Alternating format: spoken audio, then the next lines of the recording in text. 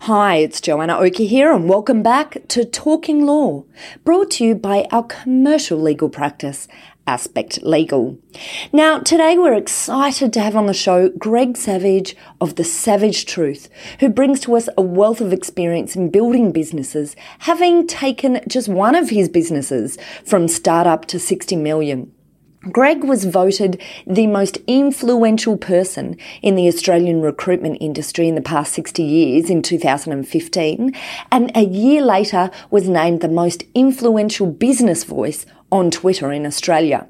Now today, Greg is the founder and a significant shareholder of one of Australia's fastest growing recruitment companies, an active investor in a number of other recruitment and HR tech businesses in and outside of Australia, as well as an advisor and director for 14 recruitment companies in Australia, New Zealand and Singapore.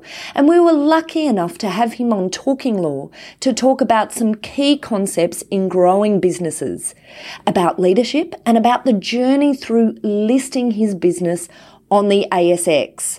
So let's jump right into it.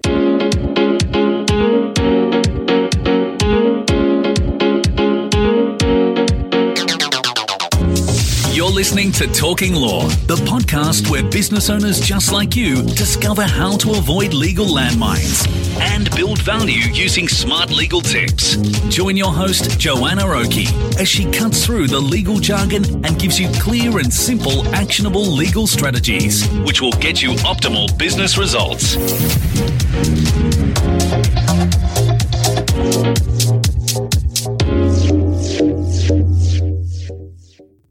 Greg, thank you so much for joining us today. Do you ever have time to sleep? By the sheer volume of your background bio, I don't really see how you'd fit that in. Oh, you've got to, by the way, Joanna, thank you very much for having me on your podcast. But it's very important to differentiate between PR and reality. So, right. So I have plenty of time to sleep and do other things. In fact, I would be honest with you and say at this particular stage of my work life, it's as good as it's ever been, because I'm very fortunate I probably work very hard for 40 weeks of the year, and I do other things with the rest of the time. But as people who look at me and say, wow, that's lucky, I say, yeah, that's luck built on 40 years of probably, very, very hard work, like everybody else. I mean, everybody works to achieve what they're aiming for. Yes. Well, look, I'd really like to start by a more serious question. First, by running through a bit of your background, and perhaps to start off by talking about the first company that you founded, Recruitment Solutions. That's the first company that you founded, yes. Is that right? Yes, that's it's a while ago. So what happened there was that I was working for a company called Accountancy Personnel, which this is a long time ago. And that company was bought by Hays, which is now one of the largest recruitment companies in the world. At that time, Hays was actually a logistics company. They transported things around, and they were diversifying, and they got into recruitment. Interestingly enough, they did so well at recruitment, they sold all their other interests and all their other businesses over a period of 20 or 30 years. And now they are, I think, in the top 10 recruitment companies in the world. Anyway, I was the junior of three guys who were running the business out here in Australia. And they bought the business in the UK, and the Australian subsidiary came along. We said to the Hays guys, who were very nice guys, people, look, we've been running your business here. It's very profitable. We would like to keep doing that, but we'd like some equity in the local business. And they said, certainly not. That was not... We were very naive, I guess. They were a publicly listed company. They weren't giving equity to some upstarts in the Antipodes, right. And they didn't treat us that way at all, by the way. But I'm being a little making a joke about that. It prompted us to start our own business. And when I say us, there was me and two others. I was actually the more junior of those three, both in the hierarchy of the company we'd been at, but also in years. I think I was only 28. But off we went into this great endeavor. I put $15,000. We all put $15,000. This was in the 80s, mind you. Yeah. $15,000 to start the company. I had to borrow that from my dad. I didn't have $15,000 when I was 28. That's probably having like $100,000 now. And away we went on this journey. And I have to say it was a great journey. There was a lot of learnings, and the business did exceptionally well after a period of time, and after trading through some quite catastrophic recession in the 1990s. So wow. It was an interesting time. Okay, all right. And so you had two partners at the initial phase. And did you start it from the ground up, or did you start by the acquisition of another business? No, we started ambitiously in that we started with 9 people, which was different to what most recruitment industry is an industry made up of some very huge global players that you'd all be familiar with, like Adecco and Randstad and others, Hayes, and in very few medium-sized firms, and the vast majority are small, under 10 people. 80% of recruitment companies globally have less than 10 people.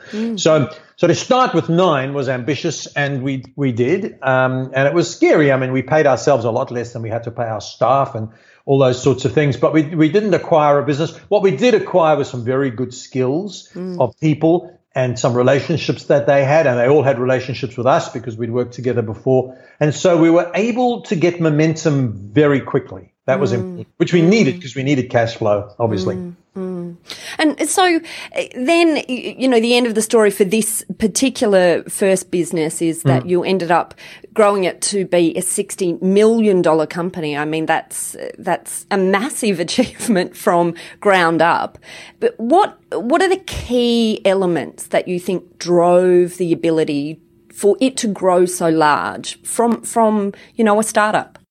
Well, I think some of them were purely fortuitous. One of them was the 3 people. Now you're going to talk later on about acquisitions, and often things go wrong because of issues between the management. The 3 people, we each had very different skills. We hadn't thought about that really very much, but it turned out as we evolved, one of them was a chartered accountant, and he was very strong in he had more than just that, but he was very strong in the financial. The other, Graham, was exceptional with clients, exceptional with candidates, a massive ambassador for the business. He still recruits now, 30 years later, and is one of the most respected in Australia by far. And I was good with people and good at managing and good at getting the process right. And so that was actually, to help us grow, was very important. We weren't treading on each other's toes. We had a healthy respect for what each other did. So I think that was important. Secondly, we treated our business, I think in retrospect, like it was a big business long before it was a big business. Right. So we had processes in place. We had a board. Our compliance was very strong. We had structures. We put in place training manuals, and this sounds obvious now in 2018, but in 1987 for a recruitment company, we invested a lot in branding and marketing, which other people didn't think was important. We invested in technology earlier than most. And I think we were quite brave, maybe stupid, but a bit of both, which allowed us to open offices in other cities. And I think we had a very strong ethos and culture, and there was a lot of, it was a tough place to work. People still tell me that now. And they say, wow, it was a tough place to work, but wow, we learned a lot. In fact, I quite often stopped in the street by people. So somebody worked out that there's 67 recruitment companies in Australia and New Zealand who are now owned by people who used to work for me, which I take as a kind of. So I'd like to take some credit for that.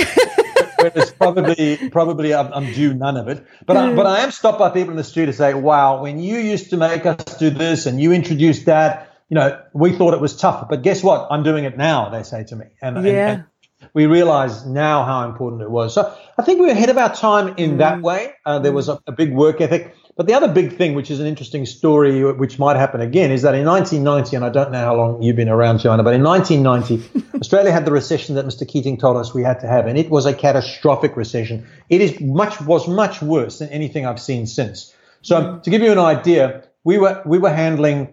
I remember this because people used to fax me this every week.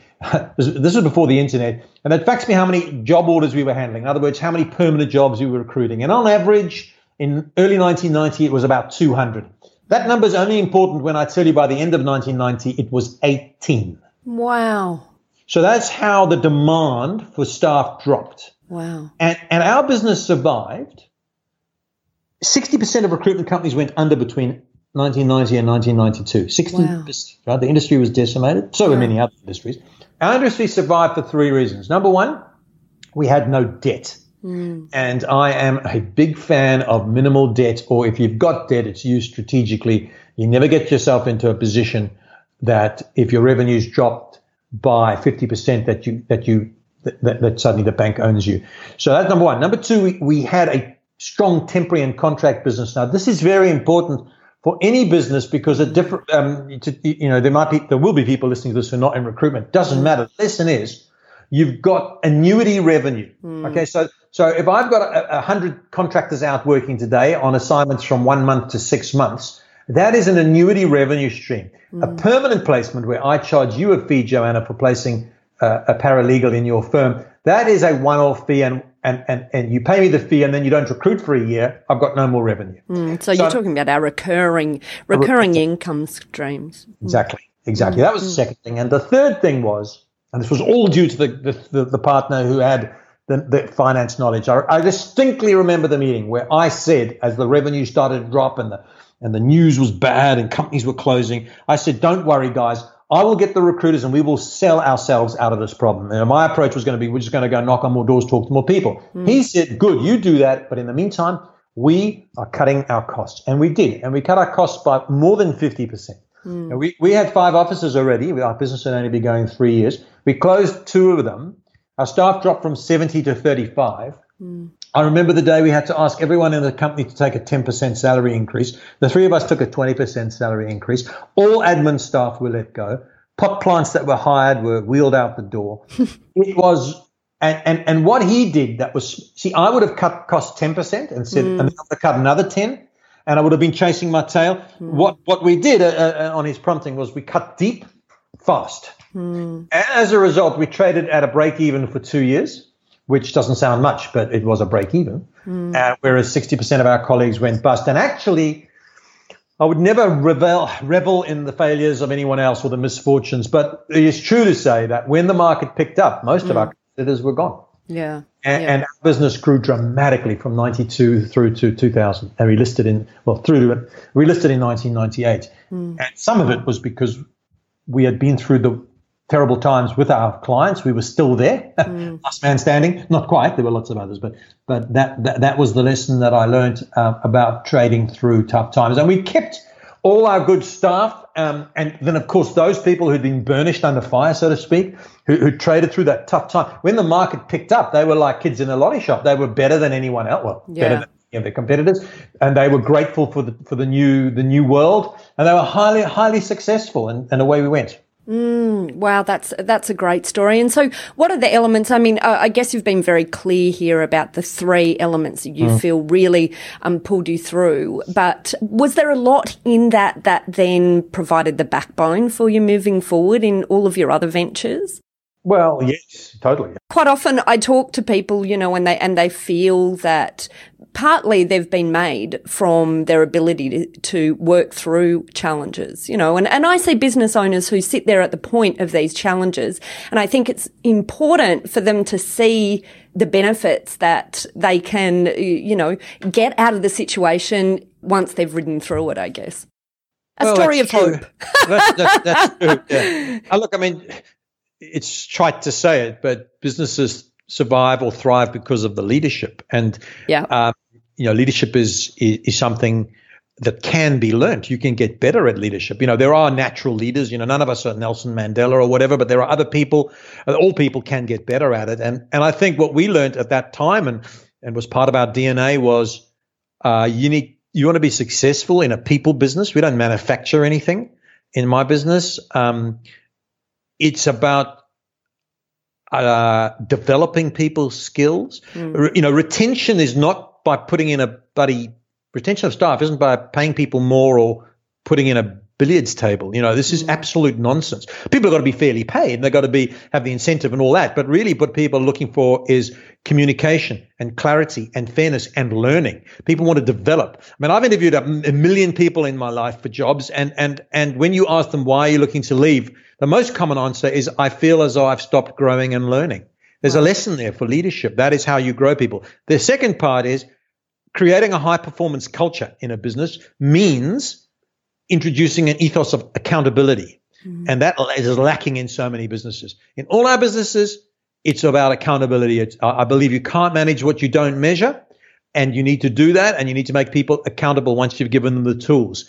And then the final sort of leg of that is performance management. And that means if somebody is not performing, there may be good reasons for that. They haven't had enough training. You haven't taught them properly. They're going through a tough time out of work. There might be 1,000 reasons that you will take into account. But at the end of the day, in a business like recruitment, where 70% of your overhead is staff salary, 70%, the thing you need to, I see owners of recruitment companies agonizing over whether they spend $10 extra on their advertising. And it's good to micromanage that to those costs. But that's not where the upside is. The upside is in the people management and the productivity of the people. And it's long-term serial mediocrity of your people that will drag the business back. And the flip side of that is it's your responsibility as a leader to introduce an ethos of coaching. And I'm not talking about training. Training's good, coaching's better, where people are taught on the job and there's a constant ethos of improvement. And I have found that gives you great profits. It also gives you great loyalty and longevity.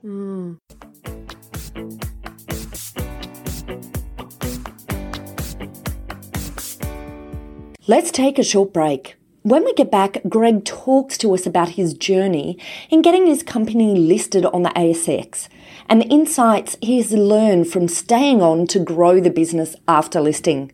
And that's next. I'm Joanna Oakey and you are listening to Talking Law, a podcast brought to you by Aspect Legal.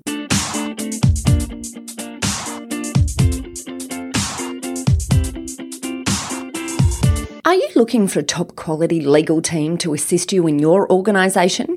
Aspect Legal is an innovative commercial legal practice that specialises in providing fast and professional services for their clients. If you'd like to chat about how we might be able to assist you, simply head over to our website at aspectlegal.com.au to book in a time for a free discussion with one of our lawyers. While you are there, you might also like to check out our innovative product, Legal on Tap. Our SME version of this product provides a business with access to a team of lawyers to answer questions as they come up in the business. And our large business version also provides this access to our team of lawyers to ask questions, but it also provides a wide range of online-based training in contract law for non-lawyers. Both of these products are available for a ridiculously low monthly price. If you're interested, simply head over to our website at aspectlegal.com.au and check out our Legal on Tap pages, or head over to our contact page and submit a form to let us know that you would like more information.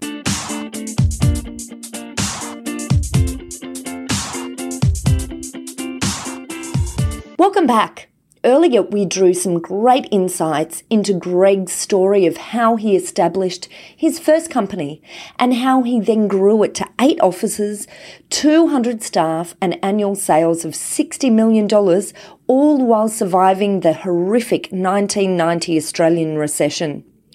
We then drilled into the valuable role of leadership, people management, and coaching in a growing business. Now, let's jump back to our conversation with Greg and talk about how he got his company listed and the lessons he has learned from staying on to grow the business after the listing.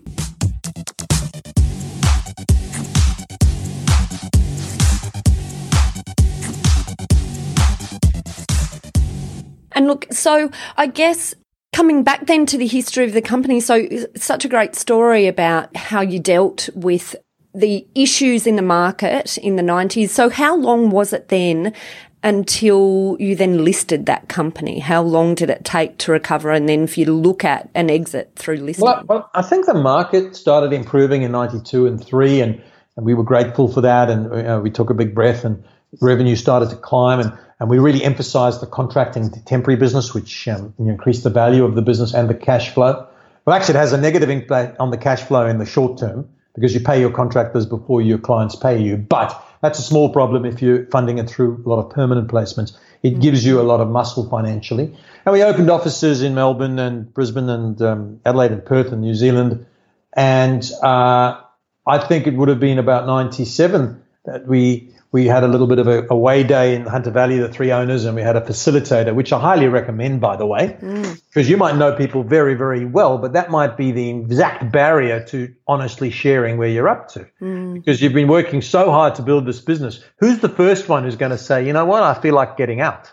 That's not an easy conversation, right? Yeah. So with the facilitator, it turned out that, you know, one of the partners was, I think, fully 12 years older than me. So, you know, his time frames and goals were maybe a little different.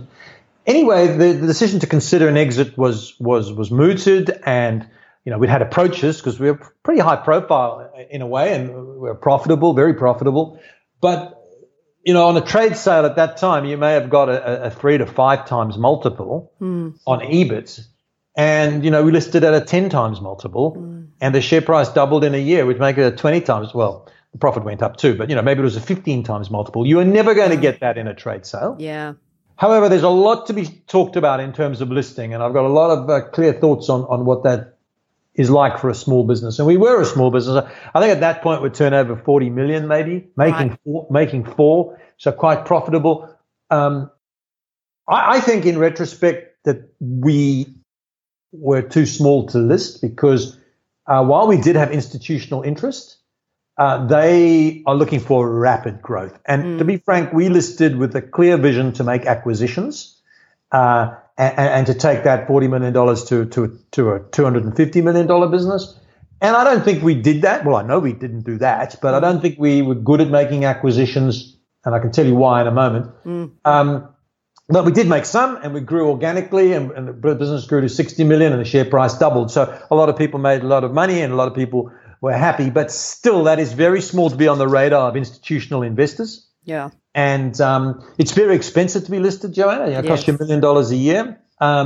There's a lot of compliance, and it's also good because if you go and see a company and you're a listed company, that they take you a lot more seriously. You get a lot more credibility. So there's that. But you know, I personally was probably in my late 30s, and it was a great experience for me. I was young, I was naive, and so I grew up a lot. But I didn't really enjoy having to justify to institutions or shareholders why our margin had gone down 1% in Brisbane. I didn't like, you know, previously we'd made decisions over a few beers. Hey, let's open an office in Adelaide. I know this guy. And the decision was made. Well, you can't do that quite rightly, you can't do that. You know, the business, we sold down most of our shares, but not all of them. So I think the business was 60% owned by the public, and therefore the majority of the board were professional directors. There are only 2 of us on the board who were insiders, so to speak.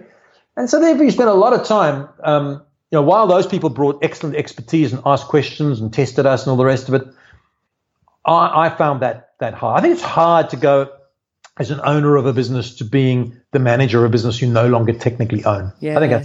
I think that's a psychological, emotional challenge.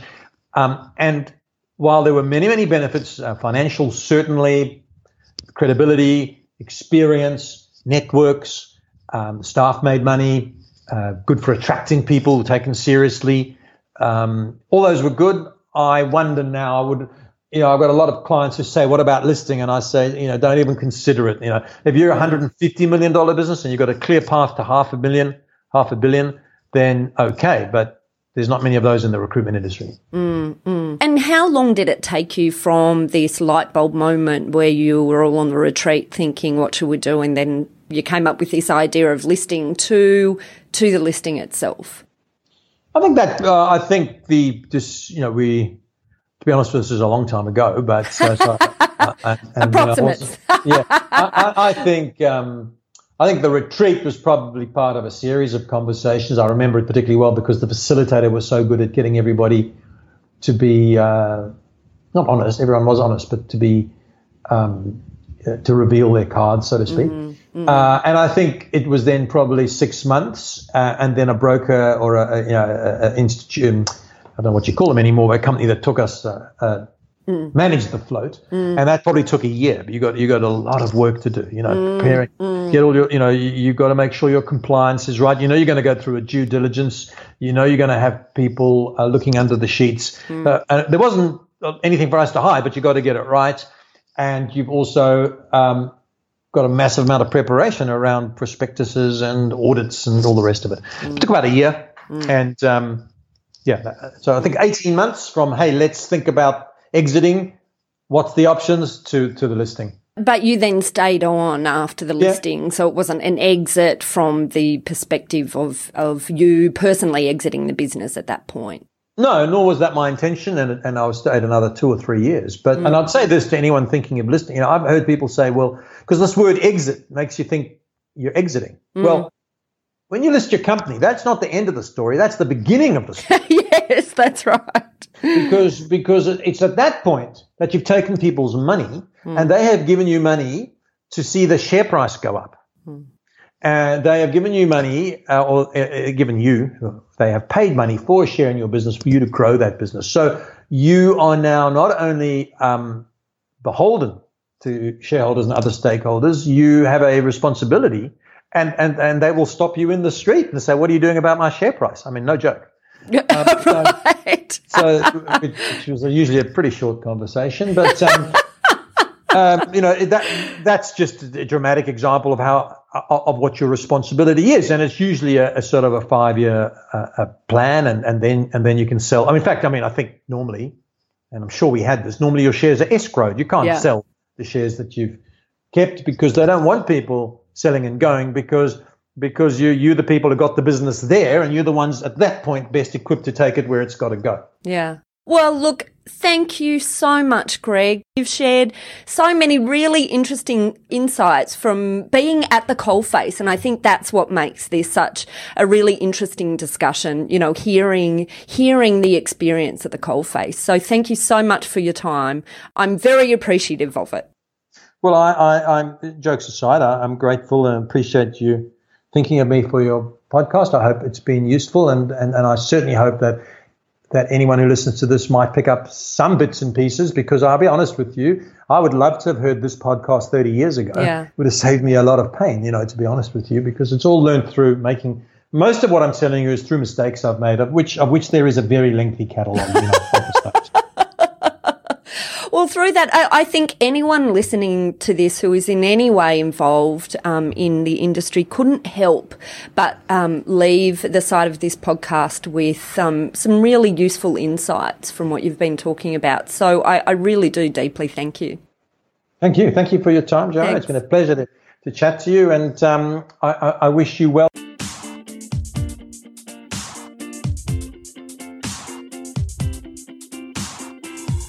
Well, that's it for our episode with Greg Savage of The Savage Truth. Now, as a quick recap, in this episode, we took a look at how Greg grew his first company from being a startup business to being a $60 million company, all while surviving the horrific 1990 Australian recession. Then we drilled into the valuable role of leadership, people management, and coaching in growing a business. And finally, we closed out the episode with some wonderful insights from an analysis of Greg's experience at the coalface of an IPO. Now, if you'd like to find out more about Greg, he's got a really great blog, which I highly recommend. Just head over to gregsavage.com.au. On that website, you'll see a tab that links to his blog called The Savage Truth. Greg mainly blogs about recruitment, leadership, social media, and ethics, often within a framework of recruitment. But I tell you what, I think some of the things he talks about are absolutely applicable to any type of business outside of recruitment as well. We also feature the full version of this interview with Greg on our sister podcast, The Deal Room, where we talk in much more detail about his experience with listing his company, as well as drilling into how he used acquisitions as a growth strategy. And we also talk about the concept of management buyouts. So if you're interested in the elements that Greg was talking about and want to hear more, or if you're interested in hearing more about the merger and acquisition side of Greg's experience, simply head over to www.thedealroompodcast.com, or you can also search it on your favourite podcast player. Just look for The Deal Room Podcast and swipe back to episodes 28 and 29. Well, look, thanks again for listening in. This has been Joanna Oakey and Talking Law, a podcast brought to you by our commercial legal practice, Aspect Legal. See you next time. Thanks for listening to Talking Law. Tune in next time for more smart legal tips and tricks to keep you clear of those legal landmines. If you want to get a download of today's show notes, head over to talkinglaw.com.au. Information in this podcast is general in nature, not legal advice. If you want advice for your business, visit talkinglaw.com.au.